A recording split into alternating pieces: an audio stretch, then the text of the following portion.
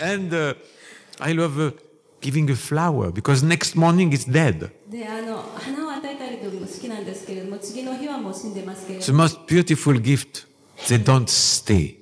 一番美しいギフトというのはそのまま状態を維持しないものです。 That's why I love making song when I am feeling very, very good with people. 周りの人々ととてもいい気分になった時はですから歌を作って差し上げます。 Thank you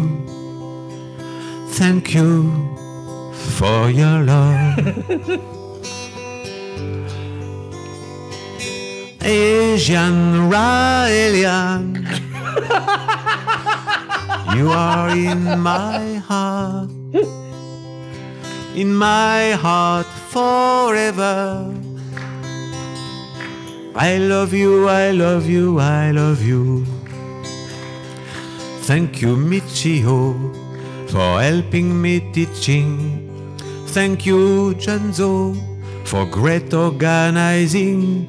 Thank you, everybody, for all your love. I will love you forever.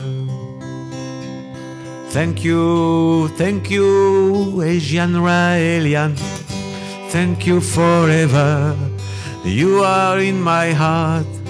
Thank you, Asian Raelian. I will be with you forever. Thank you, people from China. I love everything. Your food, your music, and especially one girl. Thank you, people from Korea. I love everything except kimchi. Thank you, Asian Raelian. You are forever in my heart. Thank you, people from Asia. You are forever a part of me. Thank you, Japanese Raelian. Thank you, everybody. I love everything in Japan, especially the girls. I love the food also. I love the cars also, and the beauty of your garden. Thank you, Asian Raelian. You are in my heart forever. Thank you, Asian Raelian. You are forever part of me.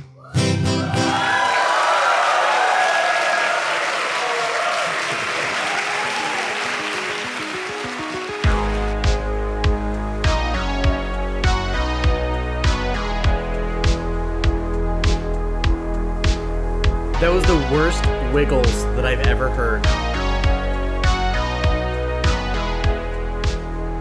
Welcome to Wet Wired. This is Premium Episode 10, The Raelians and Their Alien Embassy, Part 2.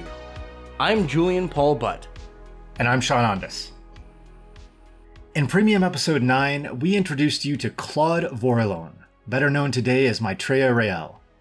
We talked about his close encounter with the Elohim, the aliens from the planet of the Eternals, the lessons he was taught by them, and the mission they gave him to share the knowledge with the world. In this episode, we'll be talking more about the specific message Rael received from the Elohim and some of the things he's done to spread it. In the first part of our coverage of Rael, we talked about his initial encounter with a short green-skinned alien on the lonely peak of a volcano. During that encounter, and later when he visited the alien's homeworld, Rael learned that the Elohim came to Earth around 25,000 years ago and created all life on the planet.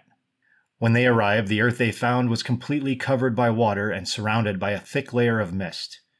The Elohim used their advanced technology to create continents and a breathable atmosphere. With all that in place, teams of competing Elohim scientists each took charge of their own projects. Elohim artists designed fish, birds, and plants. Other science teams individually created their own races of humans in their own image. The Elohim were also strict segregationists.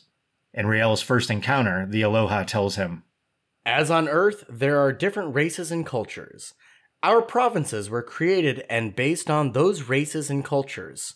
while respecting the freedom and independence of each one. Rael adds that there were once also 7 races of humans. Each was designed and created by an Elohim team of scientists from one of the 7 Elohim races. The green, purple, and blue humans are now somehow extinct. According to Rael, the Elohim started their genetic experiments on their own planet, but this quickly turned into a debacle for them. Amid scandalous controversy, their government decided to make life off-world to avoid threats to themselves. So what exactly happened? What was the debacle? They started creating life, and even one of the creatures, according to Rael, or his space alien, one of them got out of the zoo or wherever he was kept and killed one or more people. And it was a whole problem for the government on that planet. And so they said, well, we can't have these creatures here, but we're totally fine with you creating them light years away. So they went off and started, and they were already doing some space exploration like Star Trek, but they were looking for specifically M-class planets. And they found 3 of them, actually. Ours is one of 3 where they successfully created life, and they had some trials and errors on other planets as well. Some of them were too hot because of the sun, and so on and so forth. Too cold, just right. I mean, it was they were looking for the Goldilocks planet. Right. So maybe there are green, purple, and blue humans somewhere on another planet somewhere. Which sounds like a fucking cartoon. I mean, if you're going to draw some space aliens, you may as well just pick a variety of colors. Right. It's like the Andorians in Star Trek are just people with antennas and they're blue. Yeah.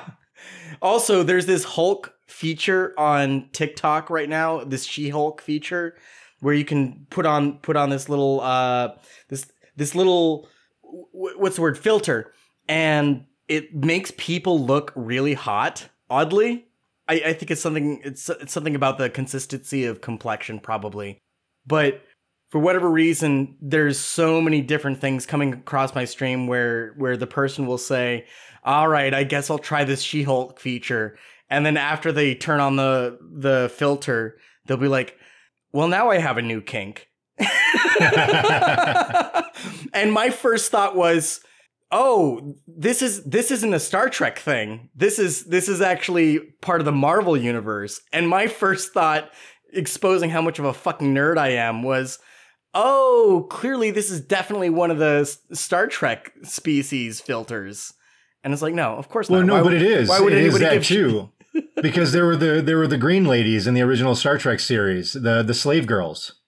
Well, not just that. Well, yes, that. But in the more recent Discovery series, they have really reintroduced. Oh fuck, I forget the name of that species, but they're best known for doing nefarious activities such as stealing and robbing. They're basically the pirate species of the universe. The Ferengi. No, not the Ferengi. The Ferengi. Ferengi are like the epitome of capitalists.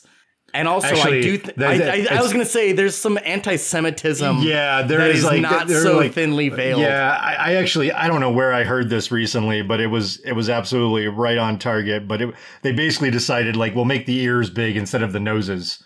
Yeah, I mean it's not thinly veiled anti-Semitism, but yeah. they're also really just kind of describing capitalists. So let's get back to the Elohim. This is from Rael's first book, The Book Which Tells the Truth. And so the book which tells the truth has actually been rolled into Intelligent Design because that's the book that the Raelians are pushing now. So I think that's important to remember that because we have a couple of references to the book which tells the truth, but that's actually just the first part of the Intelligent Design book.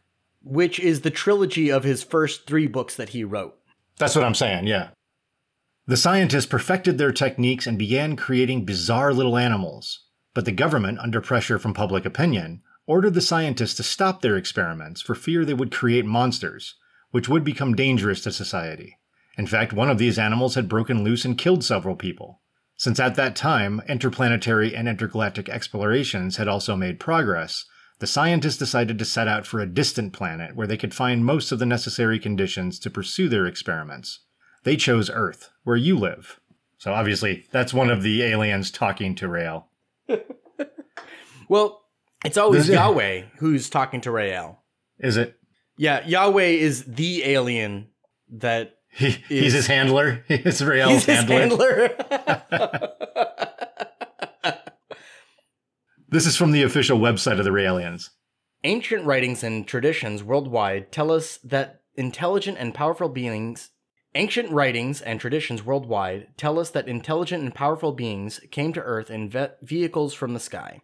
The words used to describe those events were what any pre-technological culture would use to describe contact with technologically advanced beings. Now that we have entered the age of science ourselves, we can understand how life can be scientifically, rather than mystically, created by a highly advanced race. The message from the designers relates the extraordinary message revealed to Maitreya Rael by a human being from just such an advanced extraterrestrial civilization. Those searching for evidence of extraterrestrial life need look no further than in humanity's most revered ancient text, the Elohim, as they are known in the original Hebrew Bible, or Anunnaki, Brahma, Shiva, Vishnu, or other religious texts, in other religious texts, deliberately created all life on Earth through a highly advanced science. Thousands of years ago, scientists from another planet came to Earth and created all forms of life, including humans, in their own image and likeness. The Elohim used DNA and advanced genetic engineering to create all forms of life, starting with simple organisms, and as their science progressed, they created more complex organisms such as plants, animals, and eventually human beings in their own image. All the big names, including the Buddha, Jesus, Muhammad, with Rael himself being the 40th and final prophet. Because why not? Why not? Yeah. Are on this special, super special planet for special people who are special. Well, and they're also part alien themselves in the sense that they're sort of like human, like Elohim hybrids. Yeah, and I mean, it makes me think of, it's totally ripped off of X-Files, except for X-Files came out in the 90s. Right, X-Files ripped this off. I mean, I was listening to this podcast that was interviewing a Raelian bishop, and the interviewer was very, very generous to the Raelian bishop and throwing him a bone quite a bit. But he also took a couple of jabs that I don't even know if he was intending for them to be jabs. But one of them, he mentioned the film Prometheus, which, by the way, I had not seen. Okay. So I paused the podcast. I hopped on Hulu or Netflix or whichever streaming service it was on, and I watched Prometheus, which is an amazing film. And the funniest part is, I didn't realize it was a prequel to Alien. Yeah, generally people who like Alien and the Aliens franchise can't stand that movie. Oh, that's hilarious. So I didn't even know what the context was. I didn't know that it was supposed to be, well, that it is a prequel to Alien. And I just started watching it, and as I'm watching it, I'm like, wow, they really took a lot of shit from Rael. They should probably pay him some royalties. Don't tell Rael that. Well, but we kind of come up on some of this later on, but I guess a little bit. But, they didn't actually even take it from him because he was already cribbing this from other authors that were around at the time. I mean, we talked about Jean Sendy? Yeah, we talked about this in part 1, that, this ancient astronauts idea that, that's aliens came to Earth and seeded human life here in one version of the story or another has been going on since at least the 50s. Because who was it? Robert Charroux? That was one of the first ones, or Robert Charroux. And yeah, I mean, he was one of the first people that was writing about this sort of thing. But then obviously, right on his heels was Jean Sendy and Eric von Daniken, and then Rael. But these stories this was already a really popular, like, little subculture that was going around. So Rail didn't really need to come up with anything new. He just needed to mine the material that was already available in books. And he actually knew Jean Cindy personally. You've been listening to a sample of a Wet Wired Premium episode. To listen to this entire episode and to hear our entire back catalog, you can subscribe on Patreon for just $5 a month. We also have a limited number of $3 a month True Believer memberships, but when those run out, they are gone. Thank you for helping us keep Wet Wired editorially independent and ad-free.